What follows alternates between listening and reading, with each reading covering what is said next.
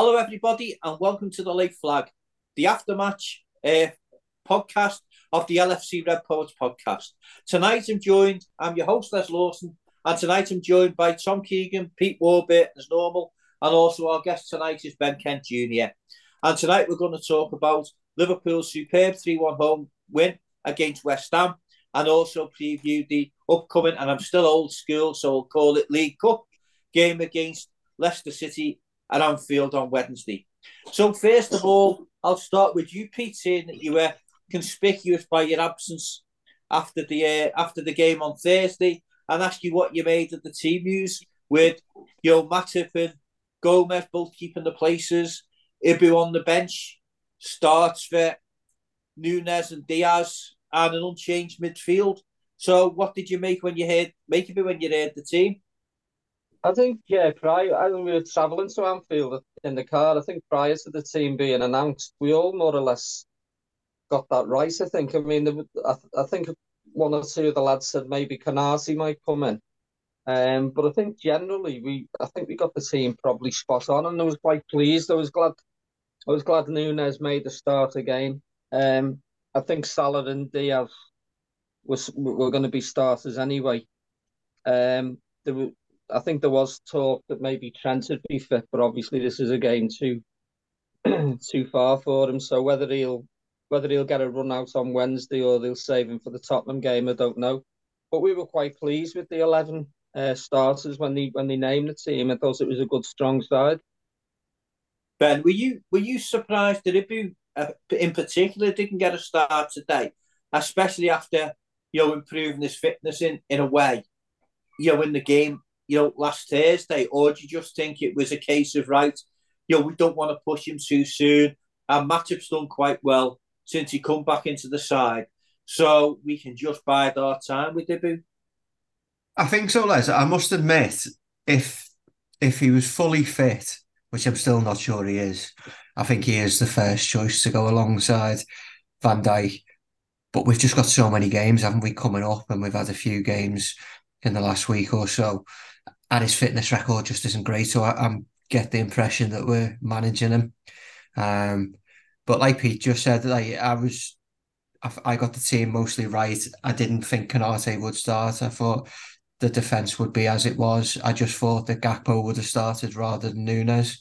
Not that I wanted that to happen. I just thought that with him playing the 90 on Thursday, I thought it was unlikely that he'd start. But Jürgen got the team right, didn't he? He did. And Tom, it was another, slow start from Liverpool. And, in the first sort of 10, 15 minutes, I think Antonio missed a real good chance for them.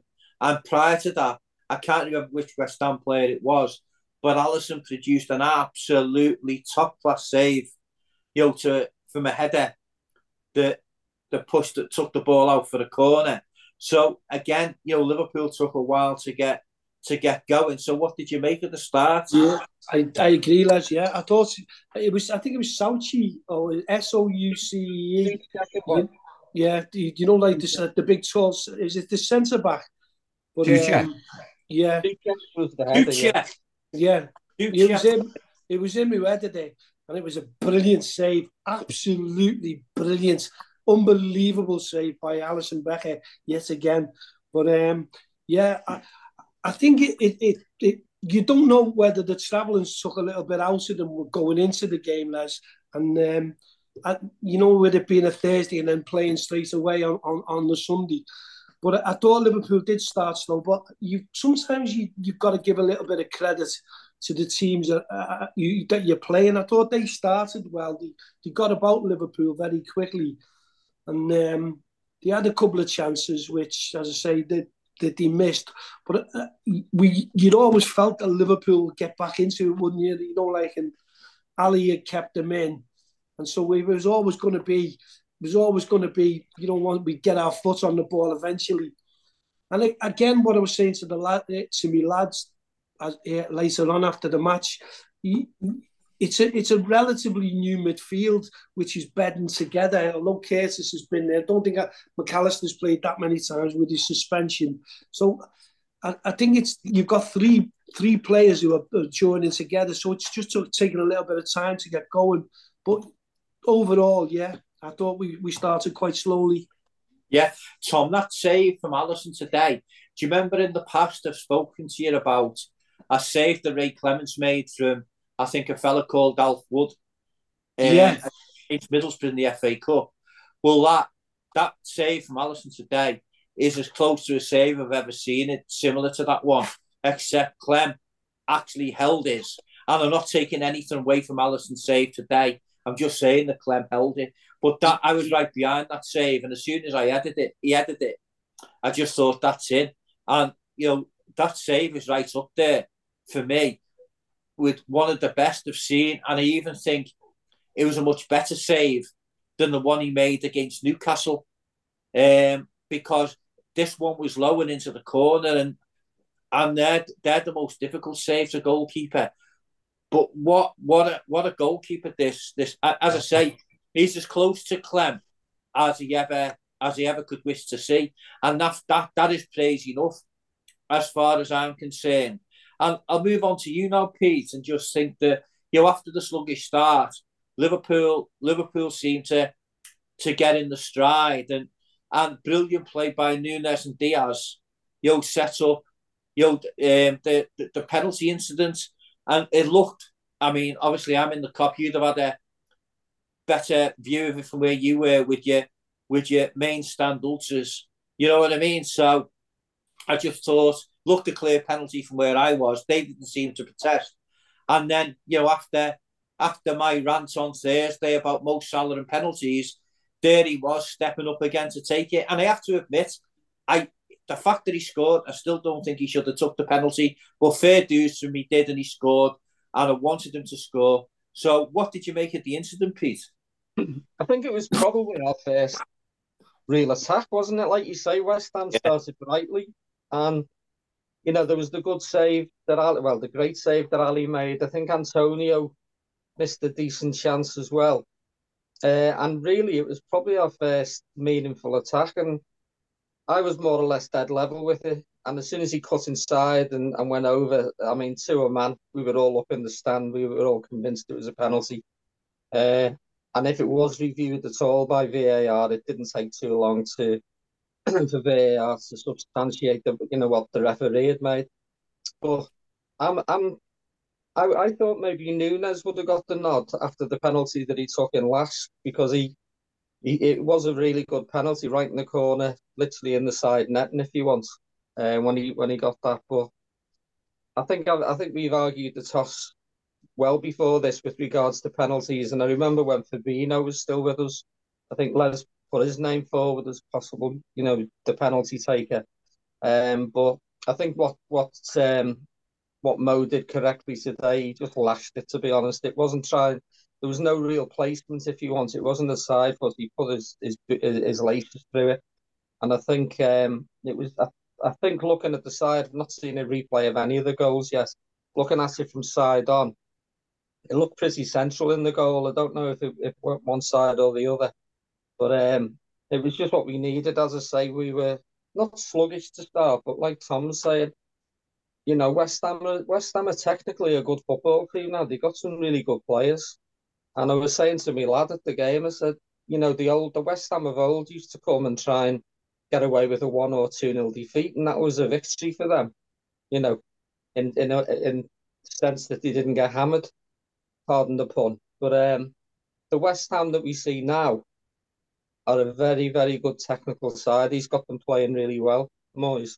And it was just what we needed to get things, to not steady the ship, but at least get a bit of confidence going forward. Because, as I say, they'd had those two chances early on, and they could well have been ahead before we scored, Yeah. Tom, I'll move on to you now about the next. I thought Liverpool then played well for the next sort of period of the game and were keeping West Ham at arm's length. And we had a goal disallowed, which the linesman seemed to stick his flag up right away. But maybe it was a bit closer than we thought in the Kop, because it seemed to take, a good couple of minutes for them to decide that it was offside. And I know you today were still, on the injured list recovering from your knee operation. So, you failed the late fitness test to be able to go to Anfield today. So what? I know you watched the game anyway, but what did you make of that? It was Curtis, I think, was it? He was offside. It was Curtis, yeah. It was very, very close as well, Les.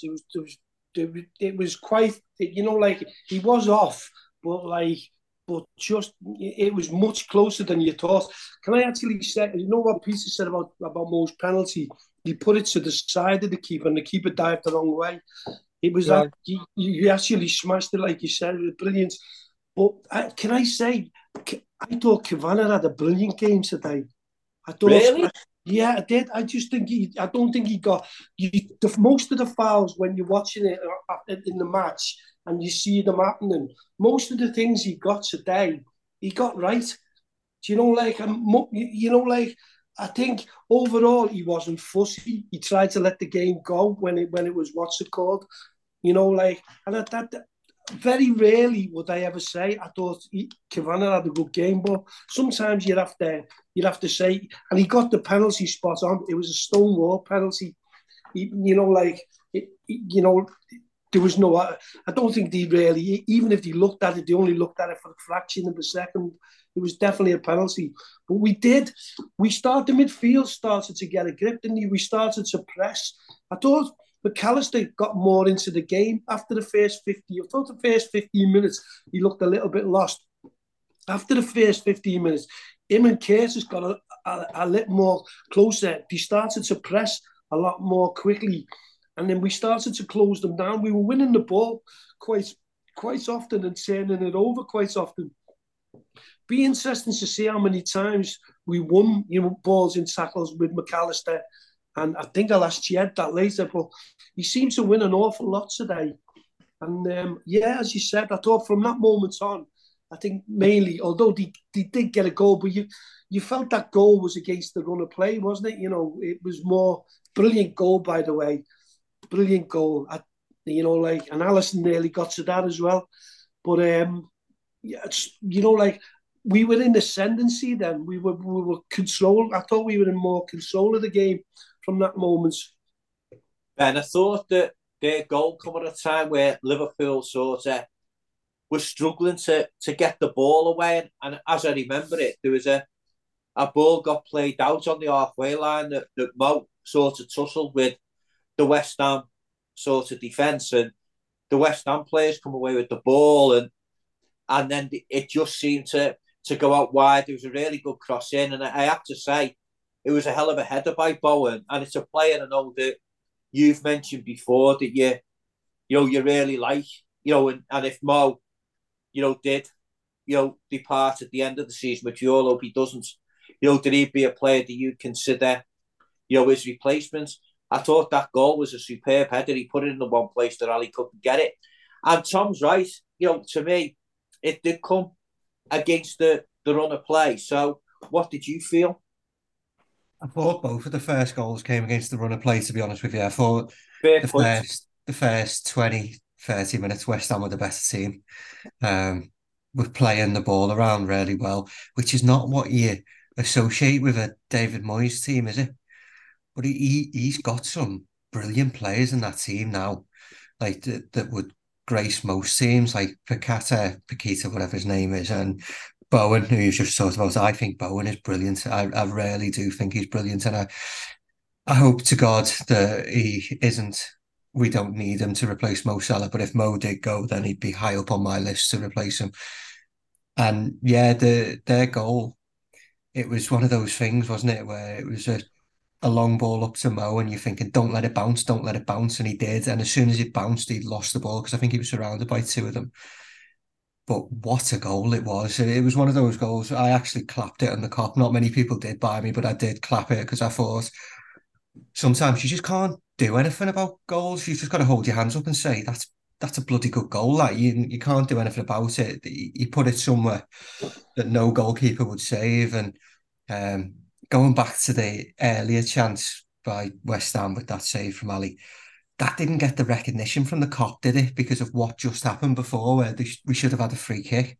And I think we were all just moaning at the referee.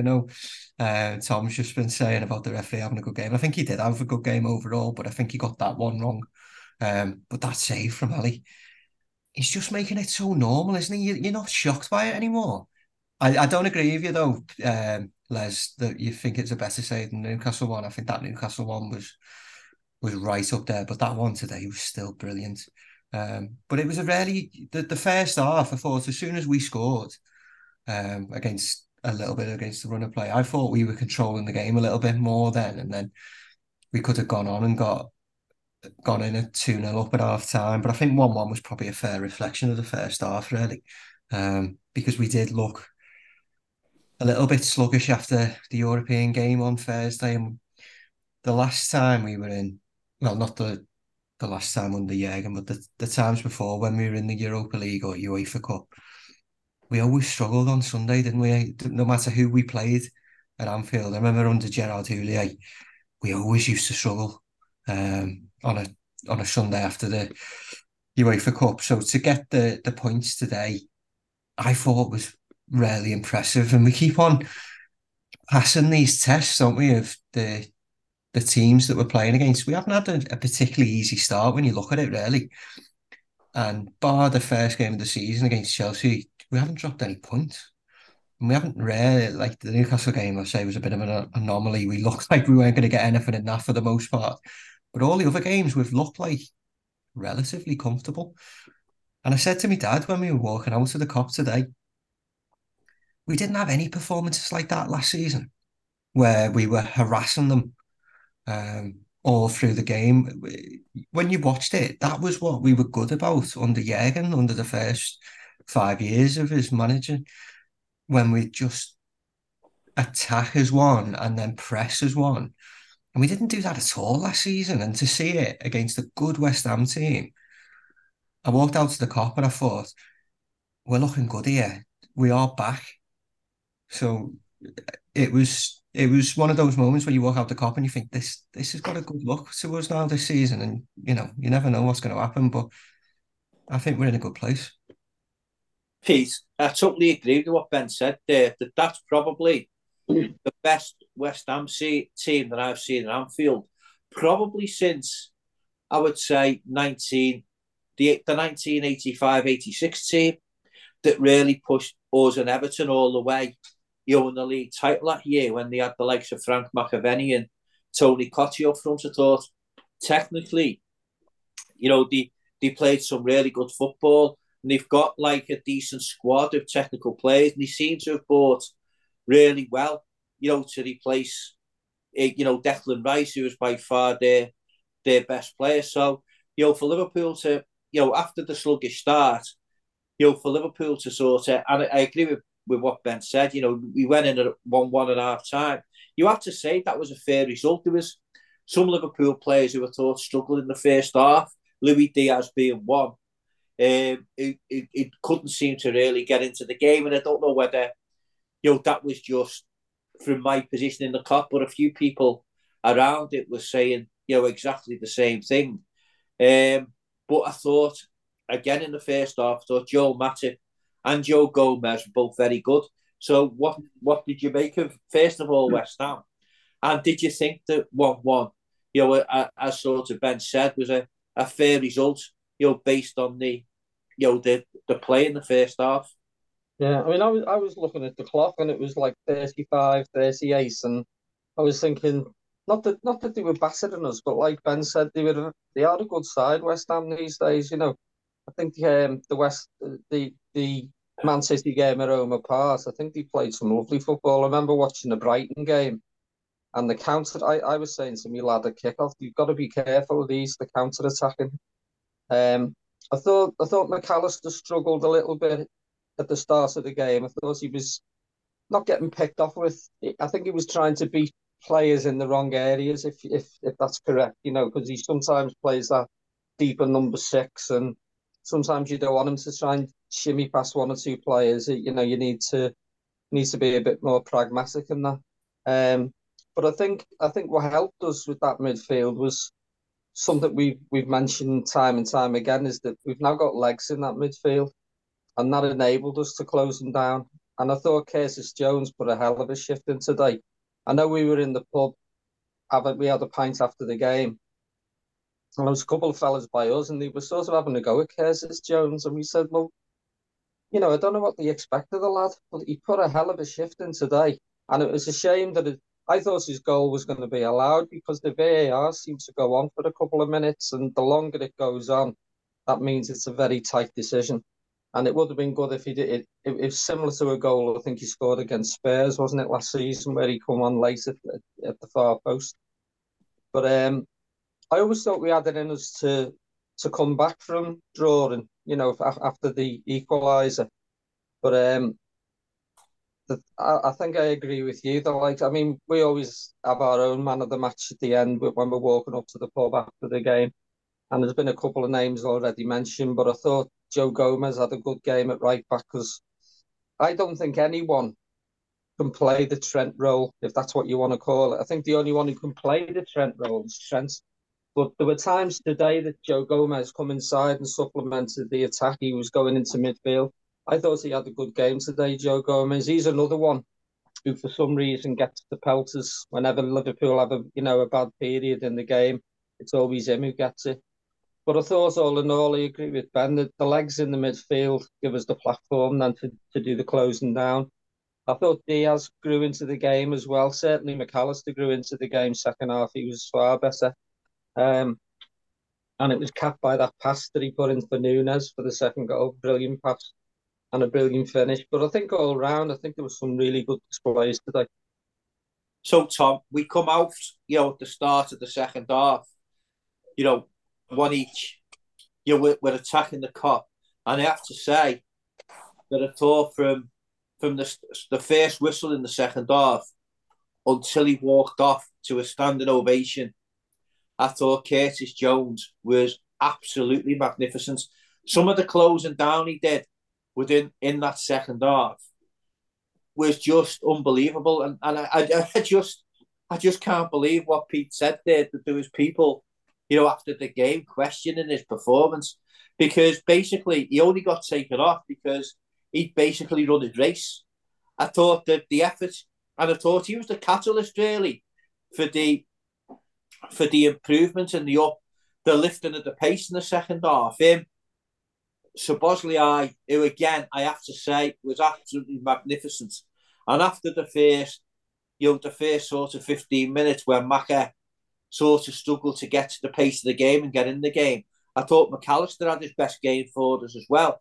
So what did you make of Curtis Jones's performance in the second half from your vantage point there from Keegan Towers? I thought he was brilliant overall, Les. I thought his overall game, he's improved so much, that lad.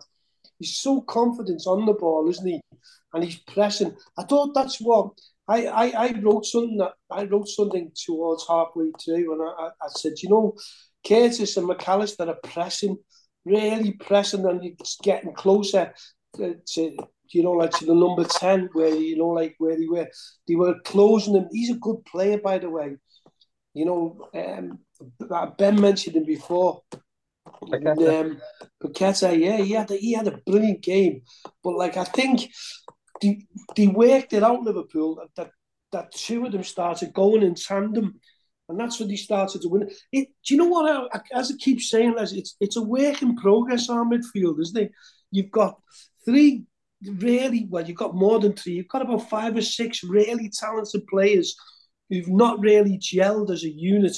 They're only 6 games into a season.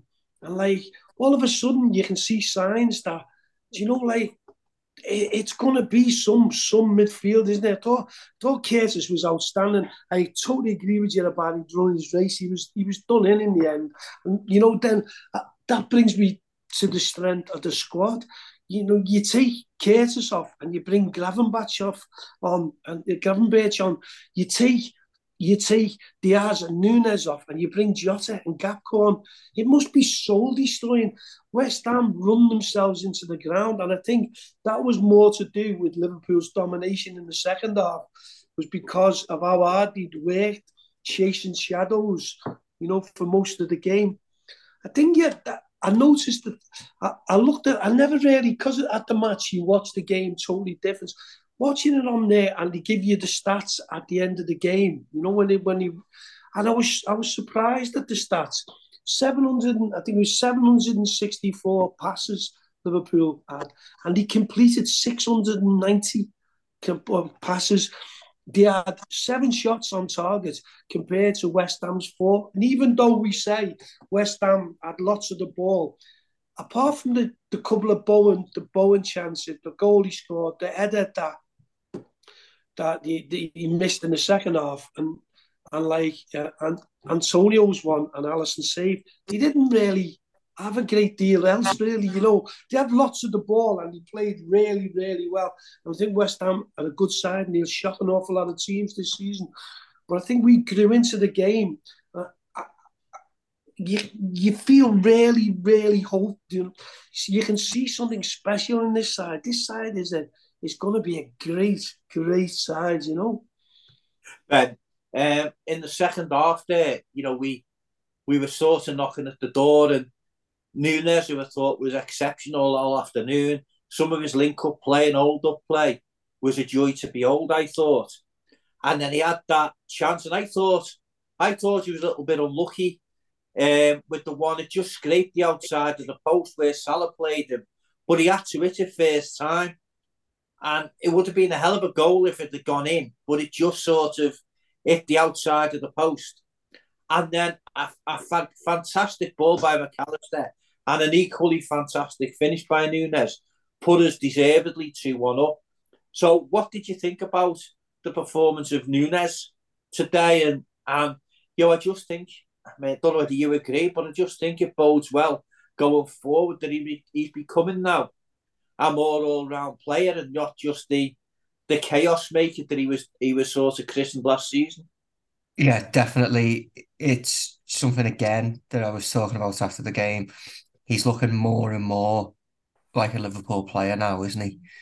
Whereas last season he was a bit like, I wouldn't say a headless chicken, but I don't think he was trying too hard either, but he was just played out of position a lot and he did well last season. I think the problem that we had is that everybody compared him to Haaland, and that's just unfair because Haaland's just a one-off at the moment, isn't he? But if you look at his goals ratio last season, goals to minutes and stuff like that, it was really good. And he gets by, not so much by Liverpool fans, but all of the fans, he gets labelled as a flop because he cost a lot of money. They always seem to say he cost the best part of 100 million quid, which he didn't, did he? But that's irrelevant now.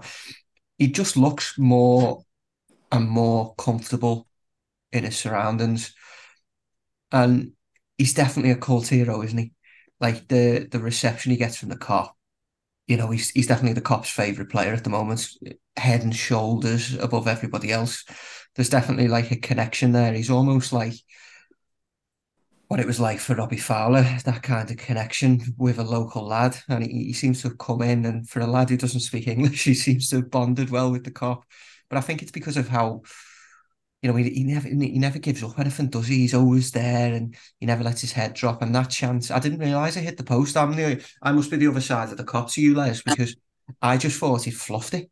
Because I thought it towed it, and he just went miles wide. But I think that sums him up. Like he'll have a brilliant chance, miss it, but it doesn't deflect from him. It doesn't deter him. He still gets in that position. What a ball from McAllister. I really like McAllister. I think he's got huge potential at Liverpool. And I know he started out slow and he looked awful against Wolves because he played in Bolivia, didn't he?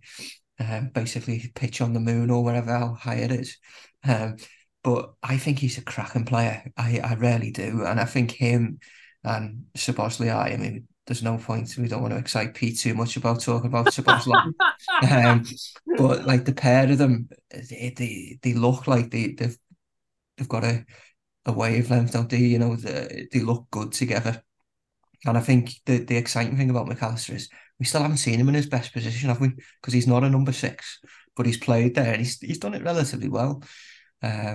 But going back to Nunes, I've said this before on this pod, before the season started, I didn't think he'd be in our first choice team, but he definitely is now.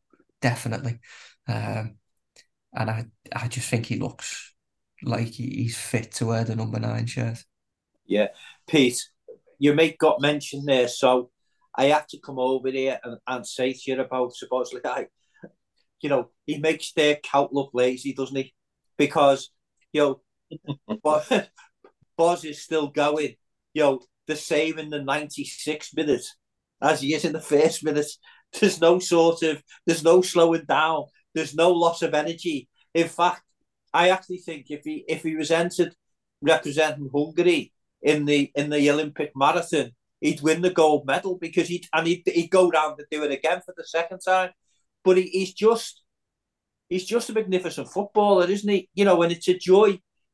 It's a joy to go to watch him play at Anfield, sort of, and the way he holds himself. And I just think that he's the catalyst, I think, for this team. And I know, we wind you up about because you give him man of the match every week, but I know where you're coming from because it's really difficult not to give it to him because of the way he just holds himself on the pitch. Yeah, I might surprise you later on, with the man of the match. You don't know yet. You're only going to do that, though, to sort of prove that you don't do it every week. I had my man of the match. As I say, we walk up to the pub after the game, and it might raise a few eyebrows, my man of the match, but I've got reasons for picking whoever to do. Okay. But I just thought the midfield as a unit dovetailed really well. I noticed a few times that when McAllister went further forward, Szoboszlai or even Curtis would go into that number 6. And it just seems to be so fluid at the moment, that midfield. And the other thing I was saying at the game was we seem to trust one another. Sometimes you see balls that are getting played out from defence and they're getting played into feet with players on them. And yeah, I know a couple of times you're going to get caught. I know McAllister, as I say, was caught early on a couple of times and lost possession. But generally, we're zipping the ball about and we look so fluid in that midfield. We really do. And as I say, they all seem to know if one goes forward, someone compensates and drops in. And as I say, even when Joe Gomez was supplementing the attack today, when he was doing the as everyone calls it, the Trent role, but I'd like, the inverted fullback. I think everyone seems to know now what their job is and they know one another's jobs as well. So they know if someone goes bombing on or someone goes out of position, there's always somebody there to drop in or to go forward if need be. But I think the midfield, like Ben was saying, it and yourself, it's starting to look so good, that midfield. And that's also allowing for people who, personnel, we haven't spoken about Thiago, I don't think, all season, have we? No. And there's other players that can come in. Gravenberch, can come in. Even Gakpo in times, he necessarily a forward. He can drop into that sort of role between the lines as the technical lads like to call it. But I'm with that. I think if we're not firing on all cylinders now, Christ help teams when we start, because we're going to take some teams to pieces, you know what I mean? And I just think it's a joy to watch at the minute. As I say, we went the game and watched the games last season and it was a struggle, but my God, we're starting to make up for that now. Tom, Ben touched on it before, and I think you did as well. The depth of the squad we've got now. So Curtis has done his races. We both can and deservedly got a standing ovation. And Grav comes on for Curtis, and then about 5 minutes later or so, we then get Jota and Gakpo ready and take off Nunes and Diaz, and it's just like I thought all the subs today, and then later on, with about 5 minutes ago, Maka goes off and is replaced by Endo. And I thought that every substitute that come on today again did the job. There was no like drop off in quality or anything. It was just like more of the same. And then everybody thought we needed another goal to put the game to bed. And then we get one from a set piece with a lovely header by Virgil, and Jota does what he's probably the best of our forwards at doing, is just read where it was going to drop and move quicker than defender and put it in the back of the net. And You know, he's a Robbie Fowler, Kevin Keegan type player. Like when he does that, and I just thought, you know, again, it just shows you what Jurgen can do. You know, when he's got decent tools to use to, you know, to put on and replace other tools that are tiring or just need replacing to change the flow of the game. So, what did you make of the substitutions and the, you know, and the rest of the game, Tom? I think the substitutions, like I said earlier, when you bring it off, it must be quite demoralising if you've run yourself ragged as a team, trying to press and trying to, you know, get close to these players, when they take them off and replace them with absolute quality. And it is what, you know what, it's not a shock that teams now are starting to think, well, if we go a goal down, if we go a goal up here, these can come back and score 2 or 3 goals, which we're more or less doing literally every week. And you know, it's a mental thing, isn't it? It's, you play teams, and these teams who come, how do you set up, Les, with the quality that you've got? You know, because you can, you know, Ben made an interesting point. He said, like, Nunes in comparison to Haaland, and I think Haaland is a monster in front of goal, but he touches the ball might be 9 times in a game. Nunes, as you indicated before, was chasing back, defending. He was winning the ball. He was playing balls inside out. He was getting into goal scoring chances. He's more a complete player, isn't he? I think. But I think he'll score his fair amounts of goals. But I see this squad at the moment, like what I said the other day. Me and you commented and straight after and said you thought you look at this team, and this team is at 70. We say about 75% at its capacity. You look and you think there's so much room for improvements, and that's a terrifying thought. That you're looking at this side and you're thinking this side is going to get better. It's getting better by the month. You know, it must be demoralising for teams to actually look and think, we've got to play these. If we go bombing on and attack them, these are going to rip you to pieces on the break. You know, like what you were talking about, Szoboszlai, he's the catalyst between, I don't understand what Peter means about him, and we joke with Peter about Szoboszlai, his son. But like, he's actually, you can see it, can't you? He's Gerrard-esque. He's De Bruyne-esque. He has that quality, which you look and very few players possess that quality, do they? You know, and you think, God, it's frightening, you know, Les. Even at the start when we were all saying, you know, and I was saying, well, if they gel this side, you know, we could go really close and we could really challenge. Do you know what? I said to the lads today, if this Liverpool side is anywhere near the top come the end of February, and the run of games that Liverpool have got from the end of February to the end of the season, I tell you what, we're going to be really, really close this season. Because, and I include Manchester City in this, no one will want to play Liverpool as long as our players stay fit. Yeah. Ben, you know, we've touched on Szoboszlai there, you know, and how good that we all think he is. But he's going under the radar, isn't he, in the media? You know what I mean? You're not getting hype from the media about Szoboszlai's performances like you get from every Liverpool supporter you speak to. You know, they go on and say, you just have to mention his name, and they say, wow, what a player he is. You know what I mean? But it's very understated, isn't it, in the media, which I like, because I don't like it when they overhype our players. They can overhype players at other clubs, if you like. Like at the minute, you know, Maddison's getting it at Tottenham. You know what I mean? He's the darling. And, you know, Bruno Fernandes is a darling of the media. You know what I mean? The way they go on about some of the things he does. But Szoboszlai is just an all-round quality footballer.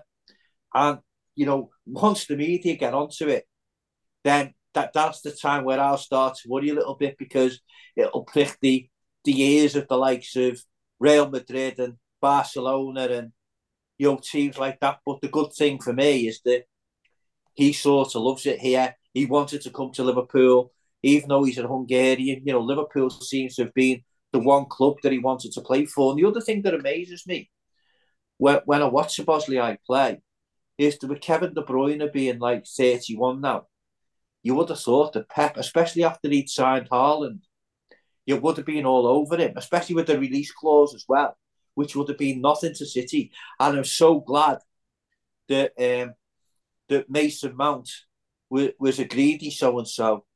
Chelsea stuck to the guns with the price they wanted, so Liverpool walked away. And for me, they've got a player that Mason Mount is fit to lace his boots.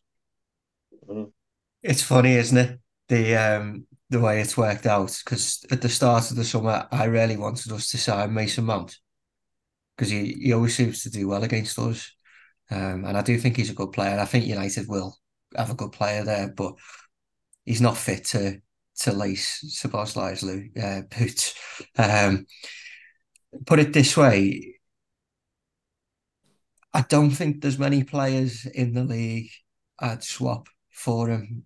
De Bruyne for me is the reason why City have beat us twice by a point. You take him out of their team. If you would have swapped Jordan Henderson or any of our midfielders really for him, I think we would have won the league rather than City twice. I think he's the difference. And you're right, it was reported in the media after we signed him that Pep was looking at Szoboszlai to be Kevin De Bruyne's replacement, and you can see why, can't you? I said on the podcast in the week, it's hard not to get excited, and I'm trying not to. You don't want to overhype these players, but everything I've seen of him, you think, Christ, what a player he is. And like my dad was joking today, saying, we've finally got a replacement for Hendo. And it was tongue in cheek.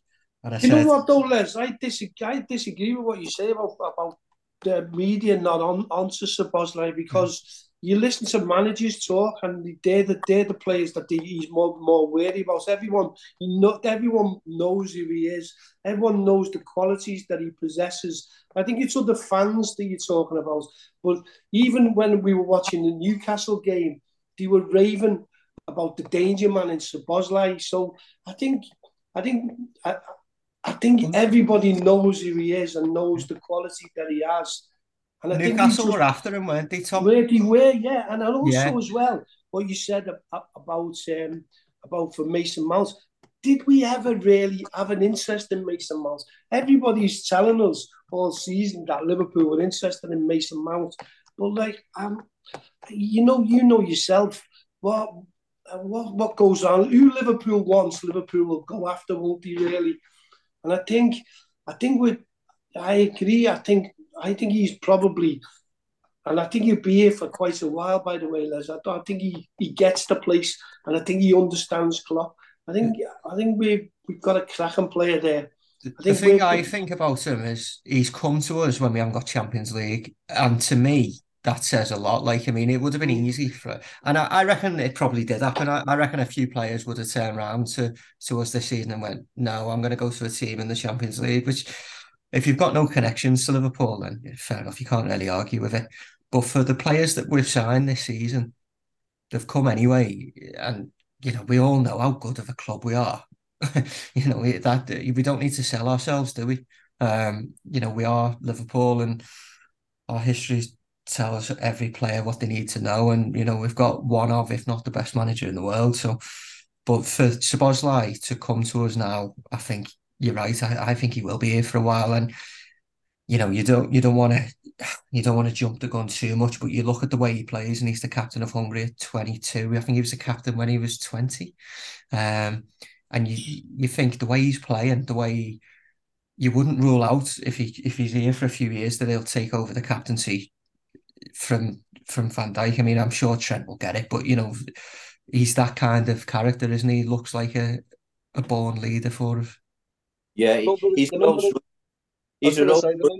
of times I've heard not just today at the match, but at all the games I've been to this season, the number of people, different people who've said, that lad's a Rolls Royce.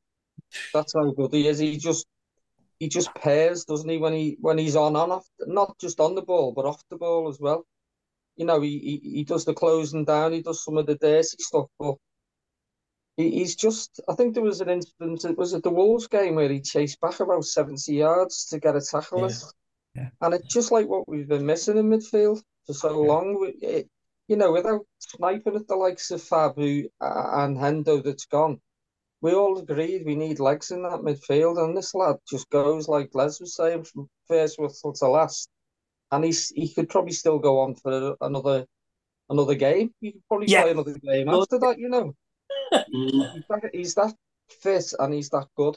But as I say, it's just something else you touched on, and I'm going to throw a name at those who are old enough to remember. Ben won't remember this lad, but you mentioned Jota, and he reminds me of John Walk in a way. Was John Walk? Call, that piece. He would just be on the end of things. I saw John Walk score a hat-trick once, and he did nothing else in the game.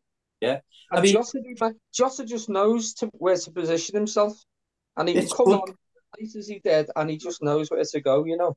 It could have had a second as well, couldn't he, Les? Yeah, good block. It was a good block by Bender. That could have been it. By the way. But just saying there, Pete, you mentioned John Walk there, and you talk to Liverpool supporters of our age who watch John Walk play, and they'll all sort of say the same thing. You know, he was pretty disappointing at Liverpool, John Walk, and yet he was a midfield player. And in one season, he scored 31 goals. Yeah. You know what I mean? And, you know, imagine it, 31 goals in midfield, and people are saying he was disappointing. So, he was the man who replaced Souness, Les. Well, yeah. I went down to Watford for his debut. I went to Watford, not for him. I was going to watch us, but he made his debut at Watford. And I think he displaced Craig Johnston for that game. I think Craig Johnston went to the bench. And all the lads on the train were, oh, God, this bloody John Walk, he scored 2 goals. We won 2-0.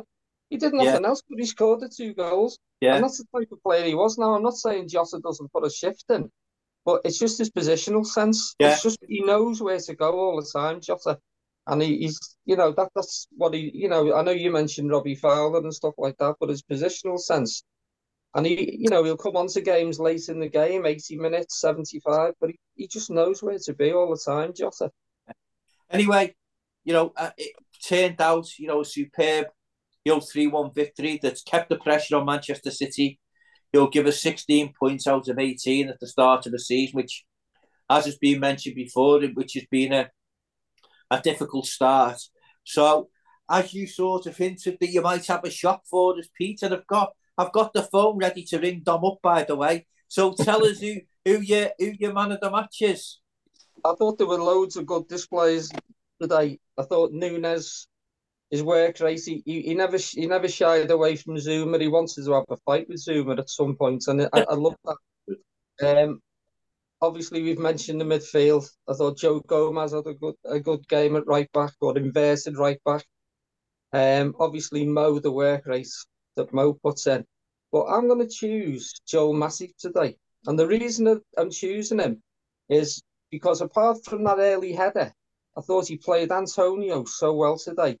He was the best defender for bringing the ball out, even possibly more so than Joe. He carried the ball out of defence and started our attacks. But I thought the way he kept Antonio is a handful, as everyone knows. And apart from that header, I can't remember him. And he actually went off after about 75 minutes. So I thought, well, that was testament to how well Joel Matip played him. So I'm going for Joel. Ben, I'll move to you next. Who was your man of the match, mate? Yeah, Pete stole my thunder there because I was going to say exactly the same. I thought exactly word for word, as Peter's just said, that bar that header, that he just misjudged, didn't he? Early on, he marshalled Antonio really well. I think Antonio plays really well at Anfield, especially. He always seems to do well, and he always seems to try and bully our defenders. And I thought Matip stood up strong today because you could see that Antonio was avoiding Virgil van Dijk like the plague and trying to target Matip, but Matip stood up, won most of the battles, and I thought he, like Pete said, brought the ball out really well. So yeah, I thought he was the clear man of the match. Tom, from Keegan Towers, watching on the TV. Yeah. Where was your sound? There was 3 players that, for me, Les, I thought had outstanding games. I thought Curtis was brilliant today. I thought overall his work rate and overall just his pressing and the way he grafted all the way through the game. I thought Nunes battled all the way through the game. I thought Szoboszlai was immense. He was everywhere, just done everything that you would expect of him.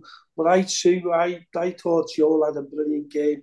I thought what I liked about him, not so much that, you know what you're saying about Antonio, because I think he did marshal Antonio well, but it was his use of the ball, carrying the ball out and pushing the midfield further forward. I thought he had a brilliant game, but I'll give it to Joel, but a really honourable mention for Curtis, because I think he was very close to doing it today for me as well. Yeah, well, for me, it's a full house. Pete, again, stole me thunder. I thought, as Ben said, word for word, what I thought about Joel Matip today. And again, it was, there was, honourable mentions there for Joe Gomez, for Nunes, and for Szoboszlai. And also, for that save from Alisson, that should never be forget. If that goes in, you're chasing the game, from early doors. But Joel was just superb today. Justified his selection. Virtually never put a foot wrong within the 90 minutes. And we look as though we've got the Joel Matip back from 2 seasons ago, where, he was head and shoulders above, anything else in the Premier League apart from Virgil. And I know he's in the twilight years now of his career, but what a performance that was by him. Again, it helps when you've got a working midfield, you've got legs in front of him who can help them, because all the defenders were getting pelters last year for poor performances. But I'd sort of said on the pods that I thought he was down to the midfield, and touch wood, I think that's getting proved right. But yeah, a full house for me, and Joel Matip, a well-deserved man of the match from the Poets tonight. Now, we move on now to the game in the League Cup on Wednesday against Leicester. Now, obviously, there's going to be a lot of changes again. So, do you see, Tom, I'll start with you. Do you see the centre-back pairing of Ibu and Kwanzaa starting on Wednesday? Do you know what? I think there will be a lot of changes, Les, but I think, I think he'll put a strong team out, similar to what he did in the Europa League. I think we've got that many players who's going to need games. I think, Joss is going to need a game. I think Gakpo's going to need a game, because you want them to be up and running. I think Gravenberch might start. Harvey Elliott will probably play as well. Konate needs a game. I think also, I agree with you, Kwanzaa's going to come into the equation. I should imagine Kelleher as well. I'm not sure. After what's it called the other day, after Taki's game, I'm not so sure. Costas' game the other day, I think, I'm not sure whether he'll give another start, but I think he deserves another start. And Andy might get a rest. But it's going to be interesting who he plays at right back, isn't it? Yeah, because if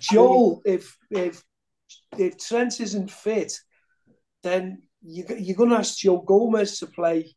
I don't think Joe Gomez will play there, Tom. I think it'll probably be Pašetić again, possibly. Yeah. Unless if Trent is fit, he might sort of start with Trent. Yeah. I hope not. Get him back in. What do you reckon, Ben? I hope Trent's nowhere near the team on Wednesday. Just save him for the next league game.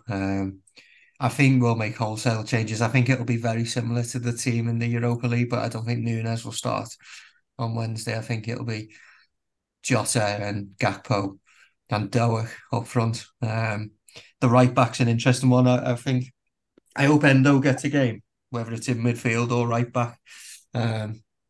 because I think he definitely needs some minutes as well.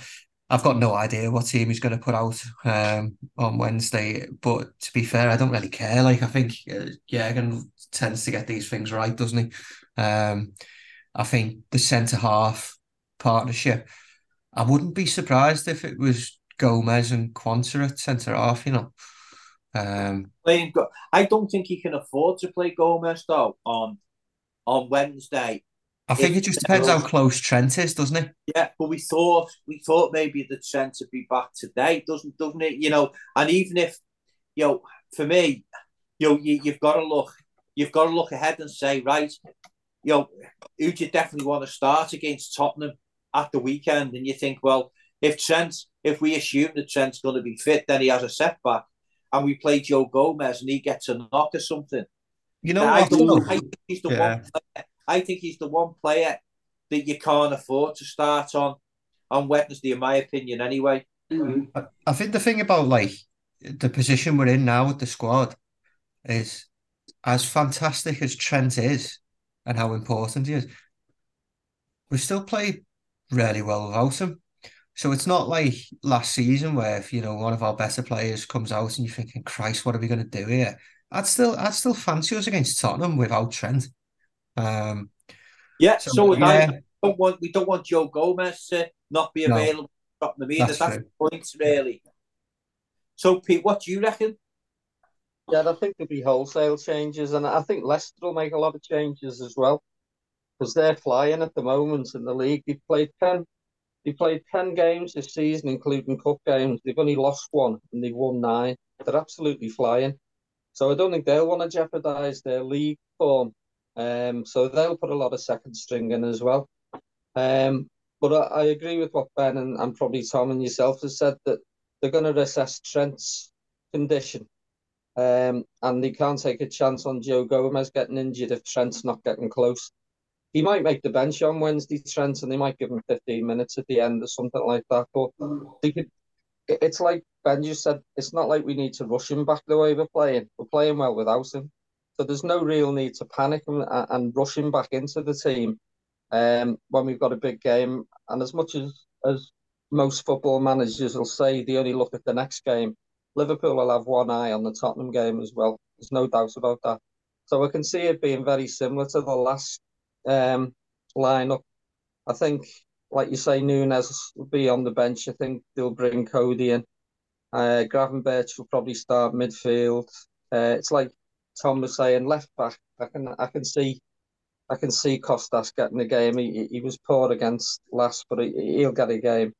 And I think the one position that we probably can't really second guess Jurgen and his right back, whether it is going to be Endo or whether Stefan comes in and plays again there. So there'll be a lot of changes, but I think as Leicester will make a lot as well, I think it's a game we should be capable of winning, yeah. Yeah. I think Harvey will need the game as well, Les. Yeah. I think he'll start in midfield with Hendo and Gravenberch myself. I think the midfield will probably be the same as it was on Thursday. I think we all agree, isn't it? The difficult position to sort of identify, with Conor Bradley still being on the injured list, is who plays at right back. And again, the fact that Stefan wasn't on the bench today, I hope there was no sort of reaction to him playing on that awful pitch on Thursday.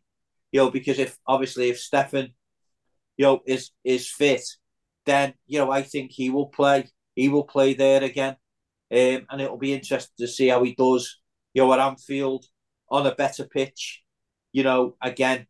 So it's going to be another interesting sort of lineup come sort of 7:15 when the team is announced on Wednesday night, to see what Jurgen comes up with. But I certainly, from my point of view, I think that all eyes have got to be on the Tottenham game, to sort of make sure that the team that you put out at Tottenham is as strong as it can possibly be, and don't risk anybody on Wednesday. It doesn't need to be risked.